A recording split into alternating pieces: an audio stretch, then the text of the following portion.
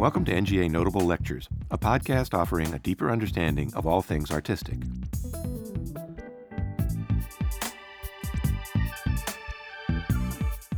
The studio life of Anne Truitt, 1921 to 2004, is explored in the Focus exhibition, In the Tower, Anne Truitt. The first major presentation of Truitt's work at the National Gallery of Art, the exhibition celebrates the museum's acquisition of several major artworks by Truitt in recent years, including seminal works from the collection of the Corcoran Gallery of Art, as well as several outstanding loans. Bringing together 9 sculptures, 2 paintings, and 12 works on paper, representing the different media in which the artist worked, the exhibition traces Truitt's artistic development from 1961 to 2002. One of the most original and important sculptors to emerge in the United States during the 1960s, Truitt is unique in the field of minimalist art. She hand-painted her sculptures in multiple layers to create abstract compositions of subtle color in 3 dimensions. Her art is infused with memory and feeling, unlike much minimalist art, and while most of her peers were based in New York or Los Angeles, she worked alone and independently in Washington, D.C. For a public symposium held on January 19, 2018, artist Rachel Harrison discusses the perception of color and shape and the experience of time in Truitt's sculptures. Thank you, NGA, for arranging this great day to think deeply about Anne Truitt. I'm getting a lot from this. Anna and Miguel, your presentations also I will steal from because I didn't prepare. And here we are to talk about enough space, enough color, Anne Truitt, and the time to see. I said just now at lunch to James, how much time does it take to see? So where am I right now at seeing Anne Truitt, and where did it begin? So this is how I met Anne Truitt. Oh, I have to do one more thing. So sometime in the early 90s, I was in my early 20s, and this was out of print. So some friend of mine who was an artist and was teaching said I could go to Kinko's and get a copy that they were making for their class. So I was reading, this was after I finished my undergraduate studies, which were not at an art school, but sort of related to art. So I'm reading Don Judd, and I liked his writing style then, and I like it now. I like that it's terse. I like that it's argumentative. I like that it's kind of obnoxious. Sometimes artists can't help themselves. And I like that he complained. So that's fine with me. Even if I disagree with the things he complained about. So here's one. If we look in the purple, so I'm in my 20s and it's in the 90s, and I didn't really study art, but I sort of did. So I knew a lot about Judd. I was very interested in Tony Smith. I was very interested in a lot of sculpture, and I dropped the book. I said, how could a woman invent minimal art? And I've never heard this name, Anne Truitt. And later I realized it's spelled wrong, and her name, that is. But whose fault is that? So anyway, to get right to it, I didn't understand how a woman could have invented minimalism, and I had never heard her name. And at this time, I could not see her work. And I found out that MoMA had 1 or 2, but it wasn't on view. And I found out different things. She had still showed with Emmerich, so I could go up there. Had to disappear to DC because Judd ran her out of town. Different things people tell you. Who knows if they're true? The last sentence in this category, if you look at the foot, if the queen had balls, she would be king. Don't know what that means. So I do know that if any one artist started or anticipated minimal art, it was she, in the fence-like and then box-like objects of wood or aluminum she began making in the former in 61 and the later in 62. Now this argument, he's got a lot invested in this. He's pissed off, and I'm wondering why. His work is really quite different. When I finally did start to see Truitt and think about her use of color and her use of paint, I see them as being light years apart. You can make a lot of direct arguments for appearance, and appearances can be deceiving. Concerns, and my concerns about how art is made. I happen to love this sculpture a lot. I love all the works of Judd from this period. I recommend going to Marfa and seeing them installed the way he had them. They're phenomenal. But a pipe in a box, that's not layering paint by hand and seeing light and feeling and emotion and things that she did. I think that he did purge his work, as we know, of many, many things for a purpose. And I think I'm interested in both artists. They're just very different. So what was at stake in his arguments in making sure that we knew she didn't invent minimalism, which, as he said, was not really worth inventing? So to get to color for a second, when color is intrinsic in a material, so if I have stainless steel and plexiglass, and I see gray and I see orange, my experience of these things are through their material. So the next time I go into a bank or anywhere, I was actually looking at these chairs.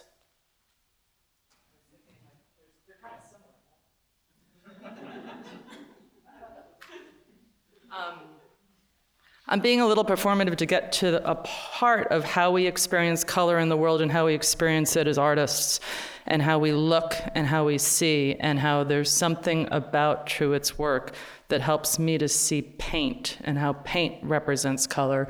And that's very different than this, which we know. This is great for a lot of other reasons. It's interesting if you Google Anne Truitt, how little you know about her work. Maybe that's not true. Maybe you know a lot about her work. Maybe you know that when works are more recently hit on, they get put at the top of the page, and so you'll see installation shots. You do see the column repeated. You see the column repeated, equally spaced. You see things that aren't her work, which always happens in Google image searches. I was interested to come across, I've actually never seen these small pieces, but just to jump into it, if you see this, do you know how big it is? Do you know how it affects your body? Do you know when you encounter it? Are you towering over it? You could do more searches and then say, oh yeah, it is small because it's on a pedestal, because I wasn't really sure. This could have been 8 feet tall. And then I thought, oh, did she make groupings of works that were 8 feet tall on pedestals? And what would how would that relate to architecture? How would that be different? But these are very interesting to me. You'll notice how different the color is, so I almost wondered, are they the same? But they're not. I put this together quickly, so they're not the same. So these smaller works seem to identify a different aspect of her process in terms of seeing how things relate to each other. I'm sort of interested in the fact that her commitment to autonomy, that when she made a single column and married it to color, and she decided whatever color it might be, it would commit to that color, and if she didn't like it, she would sand it and remove it and put on another color, and the layers might come through. In this, it seems to be about something else. It seems to be about the parts relating to each other and to a whole, and just still trying to figure that out a little bit. This was also a picture I found online. I had no idea what I was looking at first. I just assumed that they were small, which was confirmed that they're smaller works. I don't know how these relate to the body in the same way. Her work upstairs is so perfectly scaled for me. It's in that room in the tower.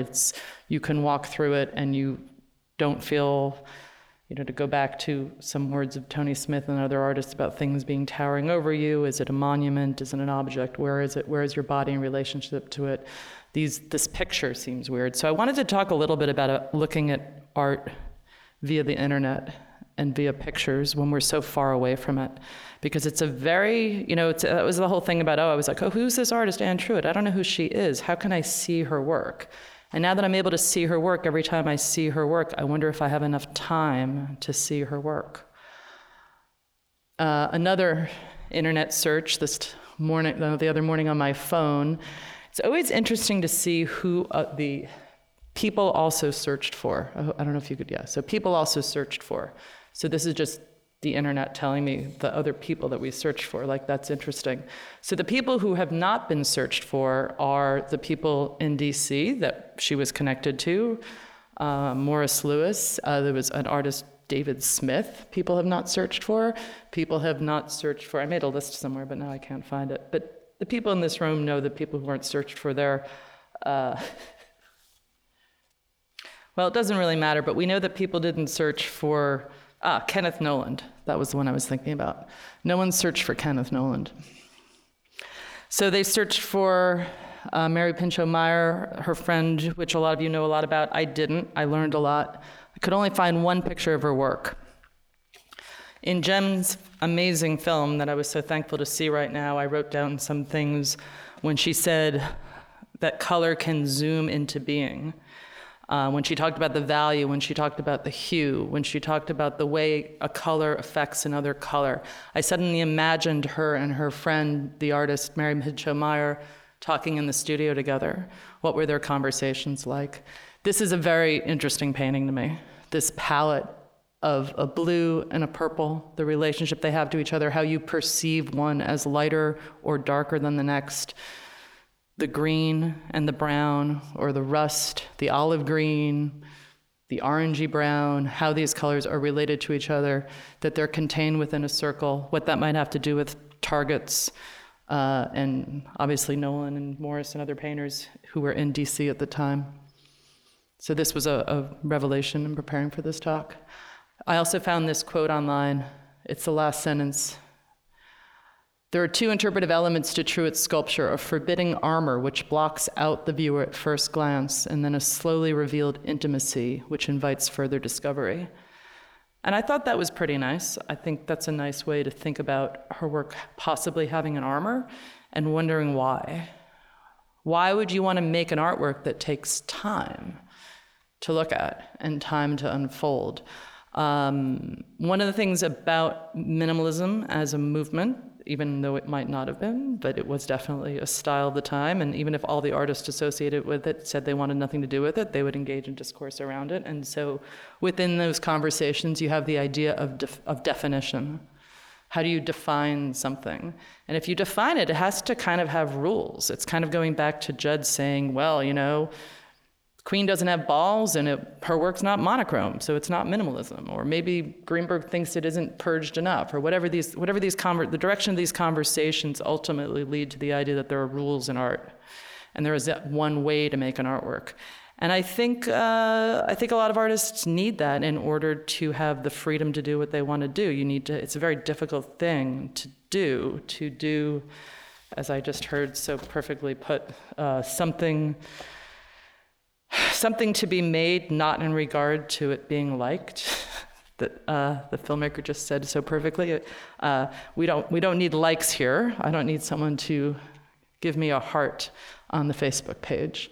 So I got the title for my talk about enough space, enough color, from James and his writings and his direction to Daybook, where I found it, as many of you have. So I've highlighted the important parts.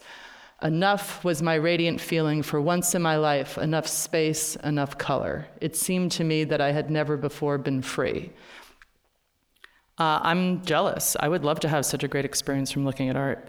I have various experience from looking at art, but the idea of freedom is something I think on a personal level we all as artists aspire to in making our own work, but also in looking at someone else's work. So I found that really exciting. I've been very interested in how her writing has come up today, how that is, in comparison to Judd's writing, a very different way to think, and then to hear in this film, enough color is like having enough mashed potatoes. I'm just sort of ruminating on that one. It can't be pretty. If it's pretty, you are gone.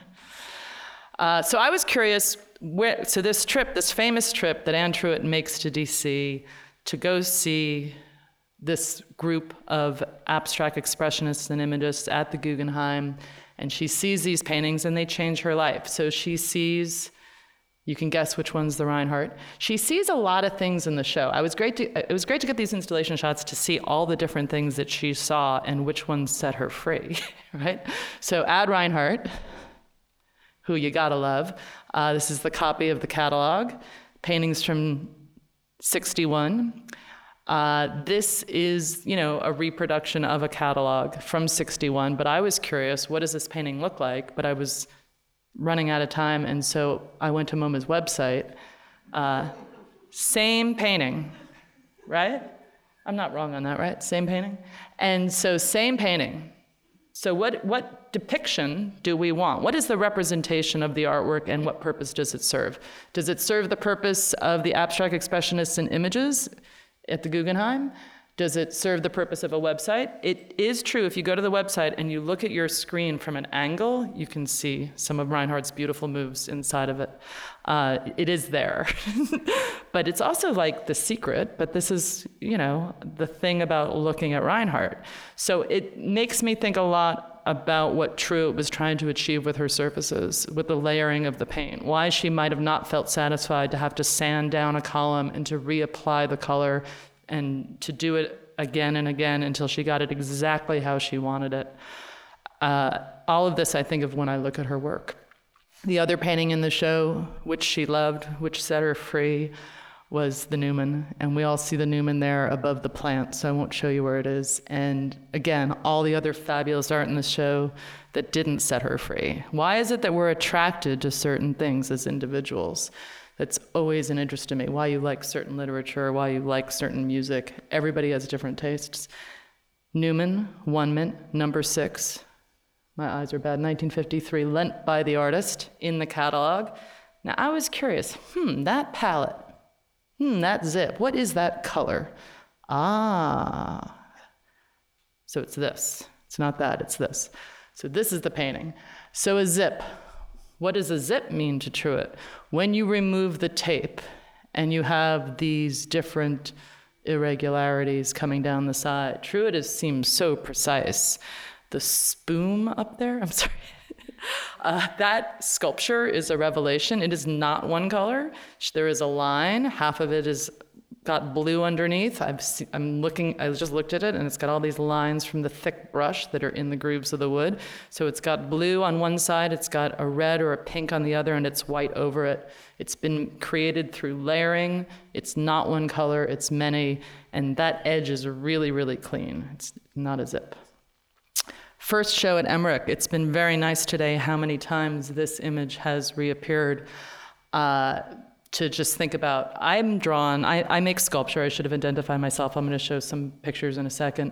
I make sculpture, and I'm very aware of how a sculpture sits in space. That has been one of my interests for a long time, in terms of its relationship to the body and to a viewer, how a viewer moves around it. So when I saw this installation shot, I was kind of surprised to see them up against the wall. When I read that Clement Greenberg and Bill Rubin and someone else, who's the third? Nolan installed the show for her, and they installed the show for her because perhaps she thought they could do a better job, or she hadn't really thought about it, or she was a woman and they were all famous and powerful people. So anyway, they put her sculptures up against the wall. They installed them like paintings. Now, in some way, if I want to, go back to my thoughts about differentiating her from Judd, she is a painter. She's a really, really, really great painter. I'm a little bit post-label, so I don't really want to call her that. Other things about the first exhibition, Andre Emmerich asked her if they could just use her last name on the card to mask her identity. Today, I would already planned to talk about that today or throw it out there.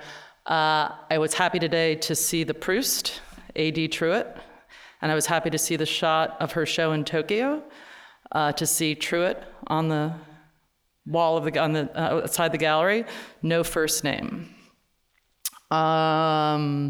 Maybe she'd have no success at all. Oops. Maybe she'd have no success at all had they known she was a woman. But they knew they were a woman, and the people supporting her work knew that she was a woman, and it's here, and we're looking at it. And here we have sculptures installed like paintings, but maybe not. They're architectural, they're monumental, they're not monumental. They are filled with contradictions. And it's very different than the way her work is installed upstairs and in other presentations I've seen. I'm going to show 2 slides that I took out of a book of one sculpture. And in fact, that's my finger at the bottom in terms of scale. So this is a picture I took of an Anne Truett out of a book, and it flattens it. So it starts to talk about its shape on the outside.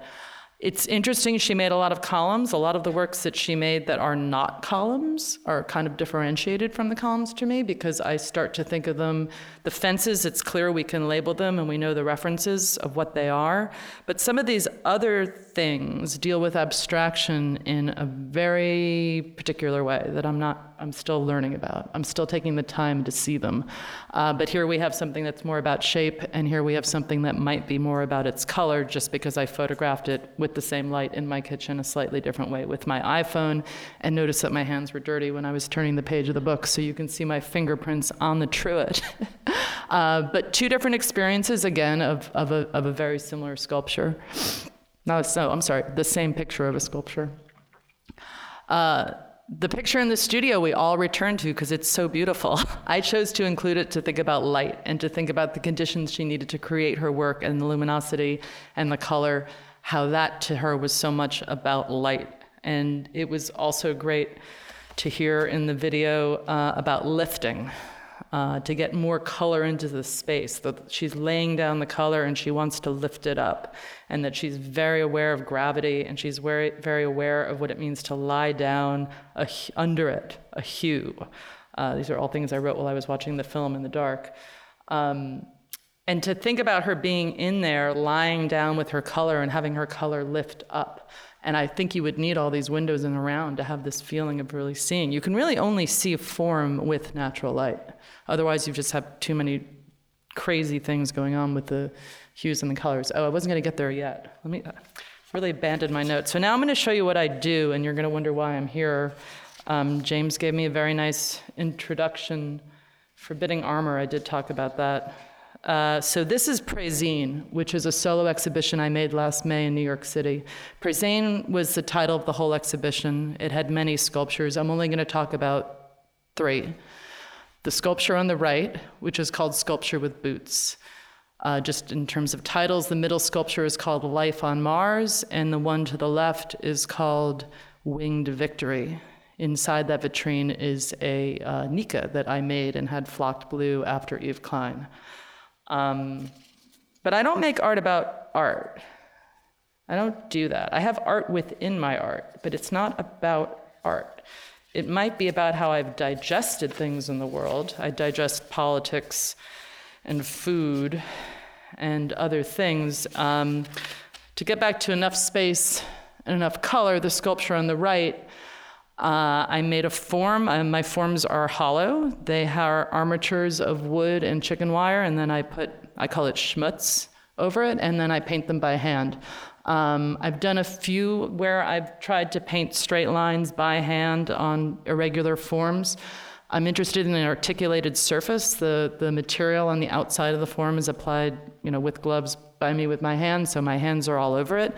But then here I'm painting with a straight line. So Sculpture with Boots is much taller than a person and wider than a person, so a person could be hiding behind it in this picture and you wouldn't see them. Sculpture with Boots has a few different personality disorders when it can't really decide what it wants to be. So is it a grid painting or is it something else? And for myself moving around it, I see very many different gestures about color and ideas. You can see now why I was interested in the Mary Pinchot Meyer and thinking about relational color and how when you put 2 colors next to each other, how does that change? And what is that conversation? How does that conversation start? On the other side of Sculpture with Boots, there's a photograph of Liev Krasner's painting boots that I took a couple summers ago. I went to see Jackson Pollock's studio in Springs, New York, to see the floor. I'd gone once before and it was closed, so I could just look in the window. But this day it was actually open, so I could go inside and see that they had a little setup with stuff. And one of the things that they have his paint cans in a vitrine. I also photographed those. And they have Lee Krasner's painting boots. So that's why I call the sculpture Sculpture with Boots. This is a sculpture called Every Sculpture Needs a Trapdoor.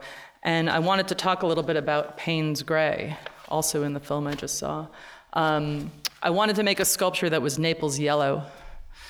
For any painter in the room, different brands make pigments differently. So I paint in acrylic.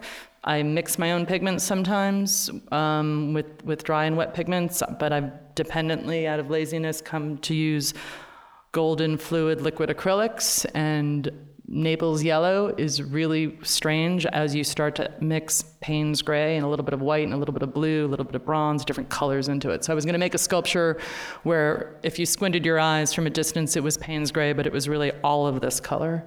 This sculpture was made out of a bunch of crushed Amazon boxes that I put together and a mailing tube.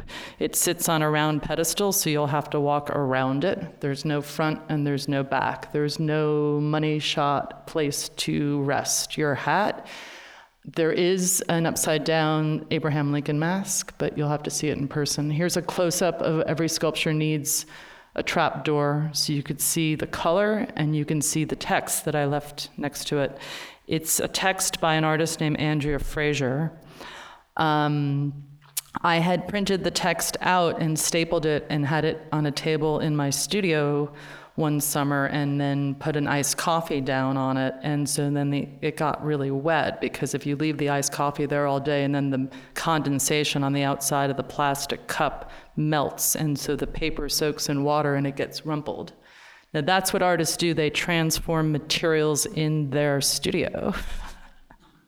And that's what I did to a text called, "Why Does Fred Sandbeck's Work Make Me Cry?"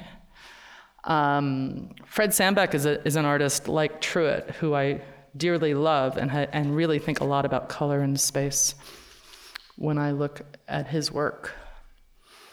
I'm going to move on to Bear's Ears. Bear's Ears is this. Bear's Ears is a form on a cart with a soccer ball. It doesn't quite sit right on the floor. I make these forms on the floor, and I needed to paint it, so I had to take it off, and then I changed the shape. It's a process of constantly changing things. But when I was applying the paint, something happened. It just doesn't quite sit on the floor, but it depends on the floor. Not that that's important. This is another view of Bear's Ears on the floor. It's an unruly form. You might not have to like it. It's not something you can remember when you walk on one side of it to come and see the next side. I don't really know if it congeals at any one place. It doesn't have a singularity of that in that way. It doesn't have the possibility of being named. It doesn't have one thing that you can latch onto, but it does have one thing stuck into it. And the thing that's stuck into it is a thumb drive. I show in a gallery in New York City called Green Naftali that shows the work of Haroon Farooqi. And he was an incredible person that I didn't know well. I loved his work, only met him a handful of times. And after he died, I asked the gallery if they could put a lot of his films that I knew or didn't know on a thumb drive so I could watch them at my own house, studio, time. So I had a thumb drive of his work in my pocket, and then got busy and forgot about it. And maybe you run into the house and take off your jeans and then go out and do something and come back, and then the next day you put them on. It's like having money in your back pocket that you didn't know about, or a piece of paper that goes through the wash. So I found myself carrying around his films in my pocket. And I thought, my God, that's so weird. This wasn't his life's work. It's a selection of works. It's 38 films. That compression, the compression of someone's work into something so small, into a thumb, something that we even refer to as our smallest digit, our thumb, that compression and that tension, and to also think about data and how we have all of this data right now that's just floating around us and compressed in our phones and wherever it might be. And is it seen? Is it ever seen? Did I ever watch all 38 films? How many times? Not yet. Is it still in my pocket? That kind of portability, these were all things I was thinking about. So the way that Lee Krasner might hang on a sculpture, or rather a picture of her boots, or just in terms of my own practice, a way that I can put Andrea Fraser's texts on a pedestal next to a form, and I could insert Haroon's work into the sculpture and wonder what happens. Does it blow up? Is it lost in there forever? Can it be downloaded? John Locke is a sculpture. So I just showed you a bunch of things from 2017. I'm just going to finish by showing a couple things that are earlier. James likes John Locke, so we can ask him about it later. John Locke is a sculpture that a person cannot hide behind. If there was a person there, well, maybe a small person. It's one of the few pieces I've ever made that doesn't have another object in it. So there is no photo on the other side. So it really was a more minimal moment for myself to really think about the intentionality of form and how what form can, if it's abstract, lose and not depict. I only have one picture of this. I was going to show, for context, a solo exhibition I made at Le Consortium in 2008. And just to go back and forth quickly, this is one possible view. So I have at different times installed works where there might be things you don't see or little hints of them. Just to go back to Truett for a second, the amount of time it takes to see something in her work, to see the color and how the color unfolds. This is something I've gotten from her. These forms were all different sizes and irregular, and they all had objects. And then I was going to just go back to Truett to finish up. So I was lucky to be passing through LA when these two works were installed out there, and recently at Matthew Mark's gallery a couple years ago. And I was just shocked because the light in LA is so different. So I had only seen Truett in New York, and suddenly I was in Los Angeles seeing Truett in a gallery with skylights with natural light, and it was just really, really beautiful, very contemplative experience to see so much. I found this detail on the website. You know, again, I'm sure just the same way that I've also had the experience of walking into a gallery and being like, ugh, I don't want to see this, and then walking right out. I don't know what it is. You know, the things that you can miss if you don't give them time, if you don't investigate. I think it's hard to know from this picture that that's happening there. And it's even hard to know from this picture that that's happening there. So that's my last picture, and I didn't write anything, and I didn't look at my notes, so thank you.